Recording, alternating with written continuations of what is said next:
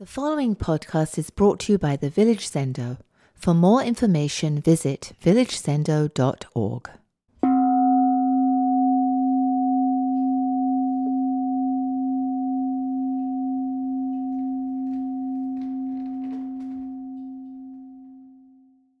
Welcome to our monthly Fusatsu ceremony. And Seizan, can you hear me out there? Okay, great. So traditionally in Buddhism, this would be called a repentance ceremony, and at Village Zendo we call it an atonement ceremony, because the fundamental spirit of the ceremony is to recognize our interdependency with all that is. So we say atonement in the literal etymological sense of atoning, at-oneing, being at one, recognizing that we're not separate from anything or anyone. And so we start out the ceremony with the verse of atonement, and we acknowledge that we are not separate from all evil karma ever committed, that we have committed personally and individually, or that we have committed collectively. How are we doing? Okay. Okay. So we call all evil karma whatever actions that have committed harm or committed suffering, caused harm or suffering. And we say that we recognize that we are at one with that. We don't try through our spiritual practice to escape it or slip out of it somehow or transcend it magically somehow, but to recognize that we are completely interconnected and involved in all of that suffering that has ever been committed, past, present, or future. And then having atoned in the first part, the second part of the ceremony is one in which we also recognize that we are not separate from the different manifestations of the enlightened mind that we associate with the Buddhas and Bodhisattvas. And so we acknowledge all of those different Buddhas and Bodhisattvas as symbolic representations of enlightened mind, which is our own true nature. We are at one with all the Buddhas and Bodhisattvas. And then, having recognized that, the third part of the ceremony that we just did was to recite the four vows of the Bodhisattva, saving all sentient beings, ending all, cutting off all desires, and so forth. So to vow to be of service and give benefit in the world. And then the next part of the ceremony is this part in which we have a talk on the Bodhisattva precepts, the ethical guidelines that are a manifestation of our true nature in our existence in the world. So I had planned to give a talk tonight like the previous Fusatsu talks I've given. I've been studying and grappling with Dogen's teachings on karma and causality at the end of his life. And I plan to speak with you about that, but because of karmic causes and conditions, I decided to switch gears. Last week, Daniel Ellsberg died, and I read his obituary. And a couple of days ago, I saw a documentary about Ellsberg. It's called The Most Dangerous Man in America, which is a phrase that Henry Kissinger used to describe Ellsberg. And I recommend the documentary. I think it's quite good. So I thought I'd tell you the story of Daniel Ellsberg as a way to reflect upon the precepts of not lying and not killing. Many of you will know Ellsberg's story, maybe in general outline, but he was a very bright young man,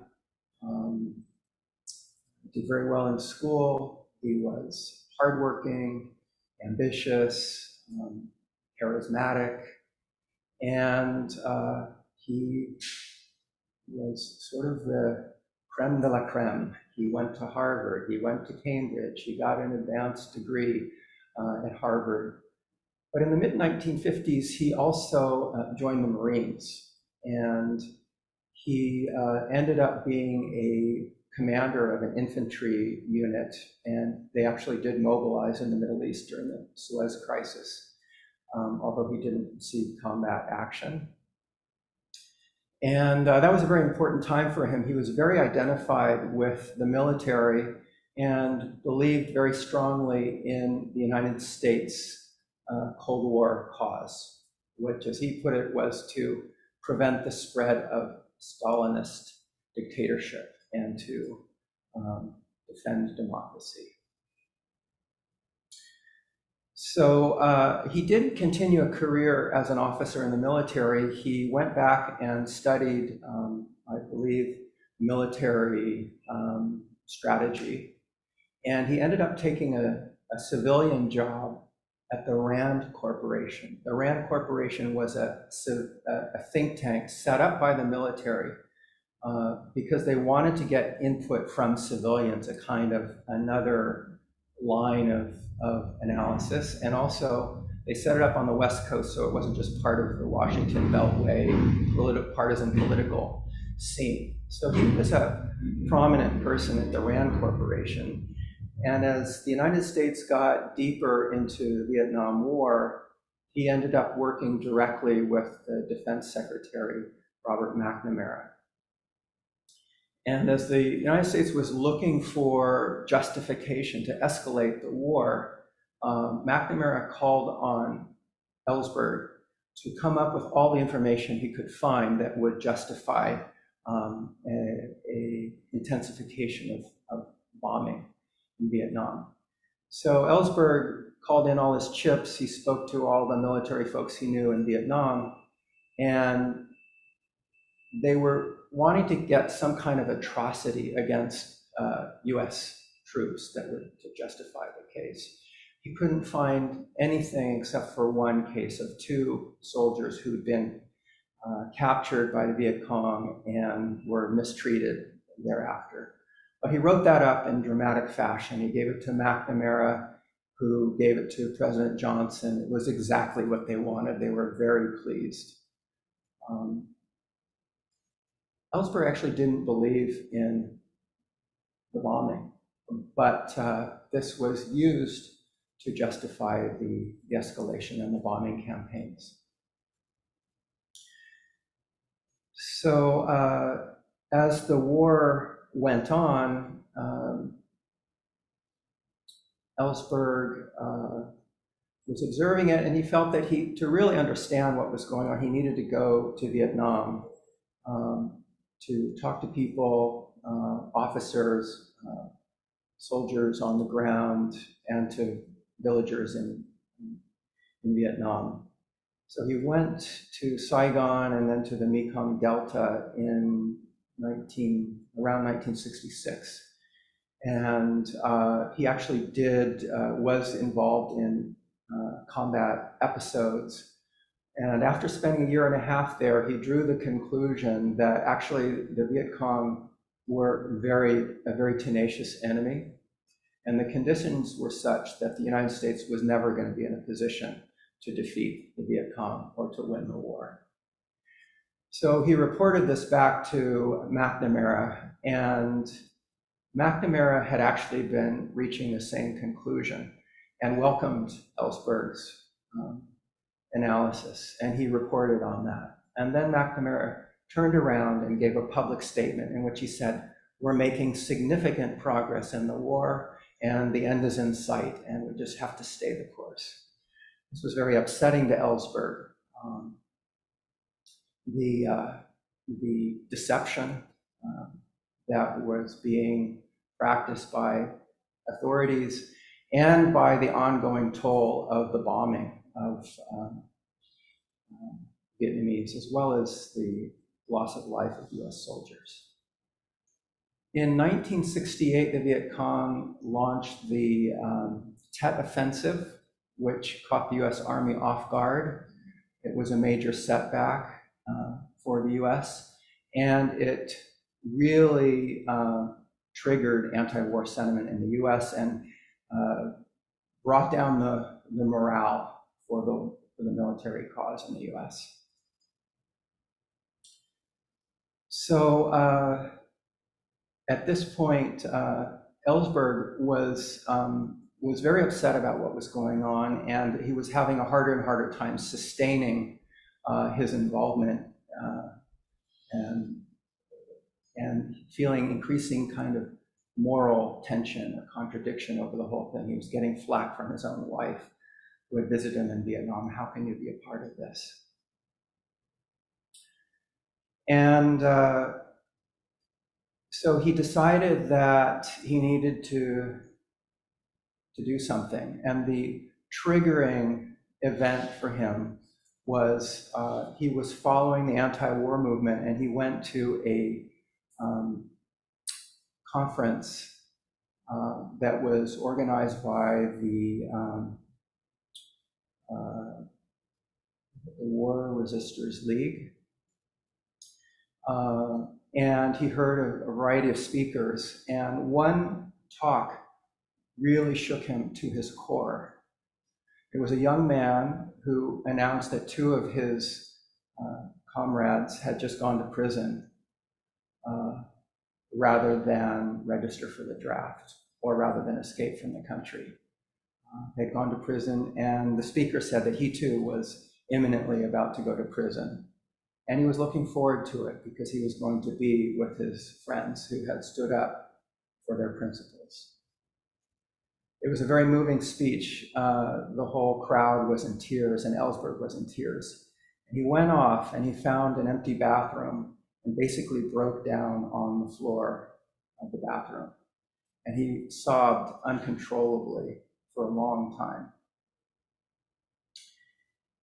And when he had finished, he realized that he couldn't continue to go on like this. He had to do something to try to end the war, even if it meant that he would be sent to prison and might not see his own family. So he decided to make a copy of a very important report that the RAND Corporation had produced, and which he had read and which had troubled him deeply. It showed that over the course of the US involvement in Vietnam, every single president had lied to the US public about what was going on.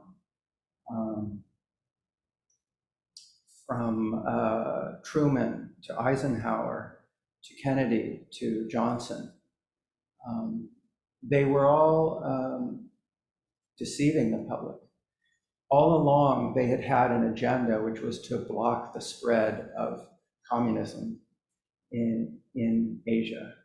But they were not upfront about what they were doing there. And they often justified US involvement in completely false terms. For example, the Tonkin Gulf incident, which Johnson used to justify the escalation of the bombing, was bogus and fabricated by the US government. So Ellsberg started to copy this document, 7,000 of pages. He would slip out some piece of it every day and then spend all night photocopying it. 7,000 pages, it took him months to do it, and he was expecting to be caught at any moment. But he wasn't.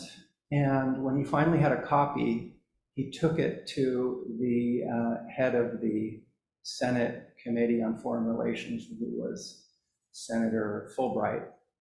He took it to George McGovern, he took it to others, and they did nothing with it. One senator went to McGovern and said, "I've received some documents that if the US public found out to them would be earth-shaking. And Fulbright's response was, I've received them too. And they did nothing. They didn't want to challenge the war establishment and the status quo. They didn't want to be the ones to speak up. At that point, Ellsberg realized that the only thing he could do was to go to the press. And so he took it to the New York Times, which had to debate whether or not it was in violation of the Espionage Act to publish the material. They decided it was in the public interest. They did. The Nixon White House was furious about this, obtained a legal injunction to prevent any more publications of the documents. So Ellsberg took it to the Washington Post, and they began publishing it. And then they were blocked by an injunction. So then the papers in Boston and Los Angeles and Philadelphia began publishing. The case went up to the Supreme Court, and the Supreme Court ended up ruling that national security does not always justify censorship and does not always override First Amendment rights to free speech, and public right to know. And in this case, the White House had not proven that national security interests were greater than the free speech interests.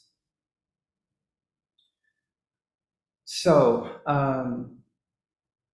the White House was so freaked out about the leak and about the damage that was being done that Nixon and company set up a dirty tricks team called the Plumbers.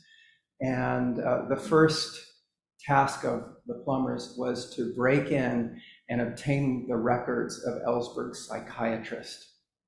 They didn't want to just defeat Ellsberg in the courts, they wanted to destroy his reputation.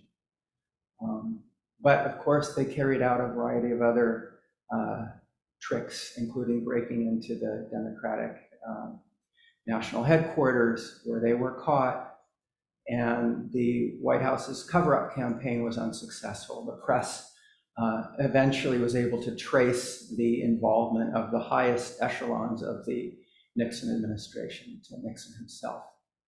The Nixon administration fell as a result, and 9 months later, the war in Vietnam was over.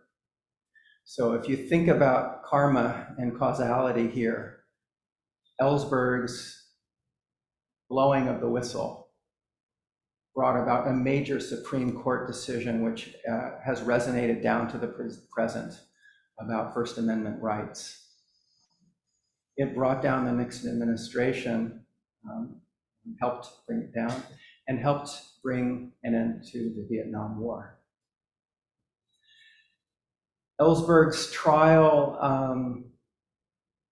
is interesting too. His lawyer, a major civil rights lawyer named Leonard Weinglass, talked to a psychiatrist to find out about who they should or shouldn't get on the jury. And the psychiatrist said, whatever you do, don't get middle-aged men on the jury.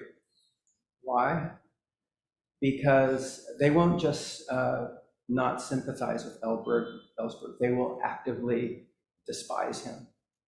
Why? Because many of them, very probably, would have sacrificed their own principles in order to protect themselves, to get where they're at, to preserve their personal self-interests. And that will be too much for them to swallow. The case of a man who gave up his own personal security, put that at risk in order to stand up for his principles. But ultimately, because of government misconduct in the case, the judge threw out the case against Ellsberg, and he was freed. He had been facing 115 years in prison for his actions. So,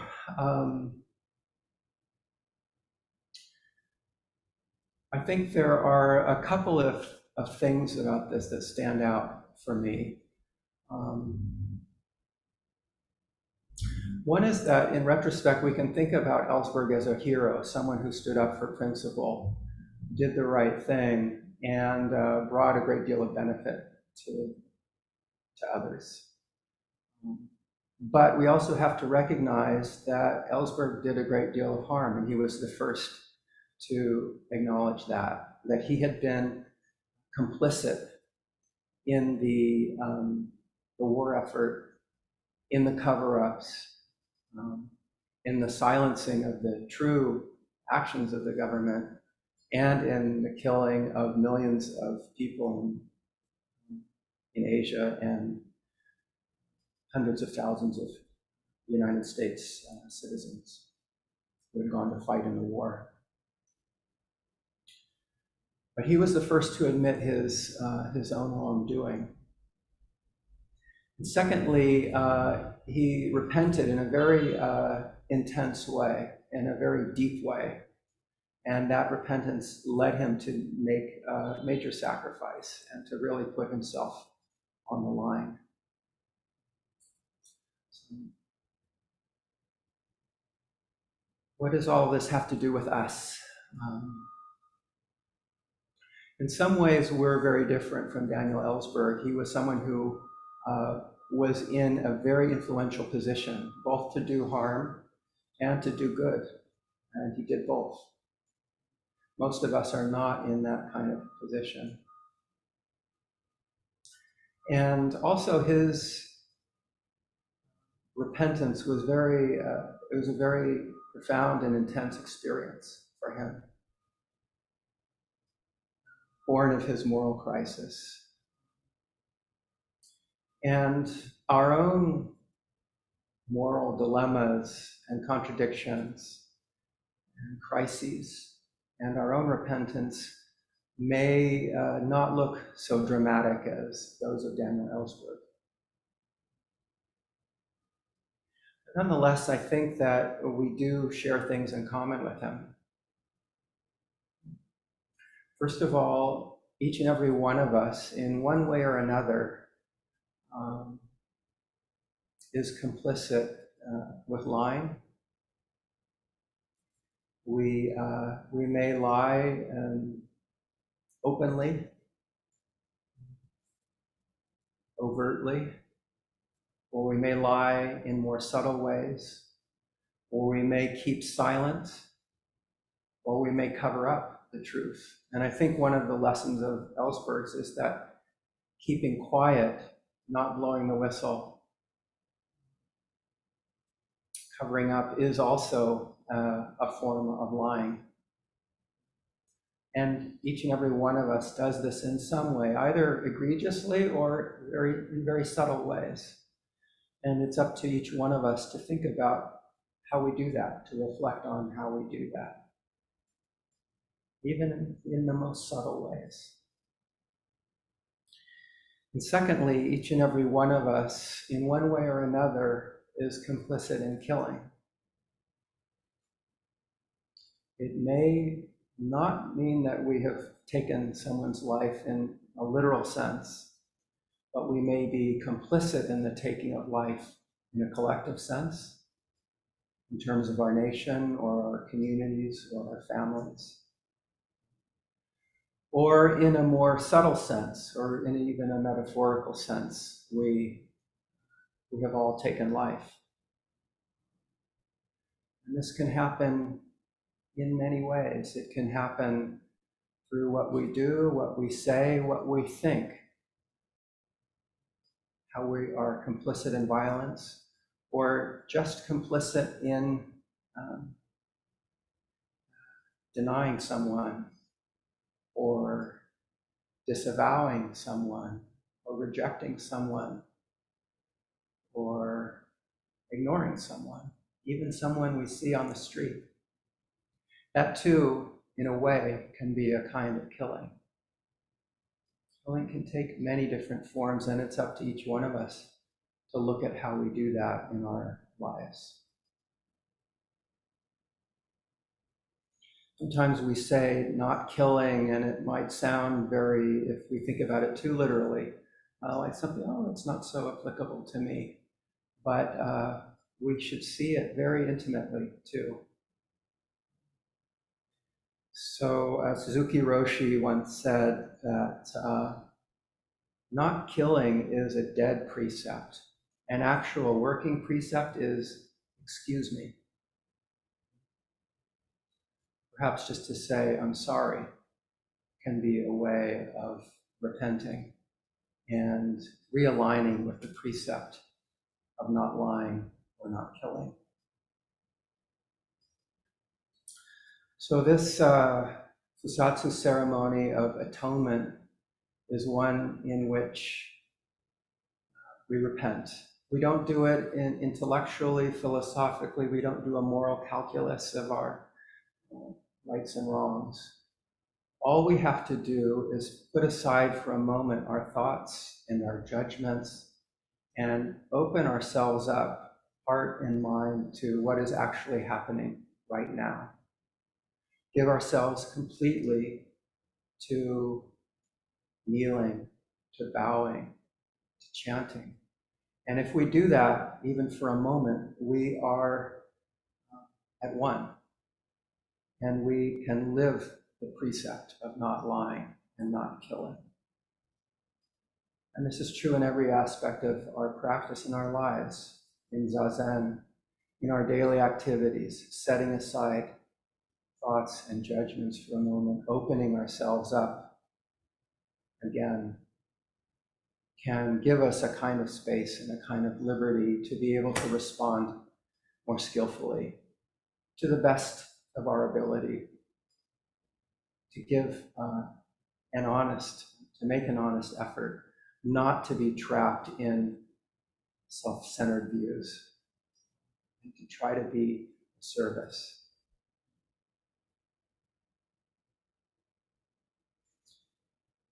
I'll leave you with a line from Thoreau that was important to Daniel Ellsberg. Thoreau said, "Cast your whole vote, not a slip of paper merely, but your whole influence." Thank you.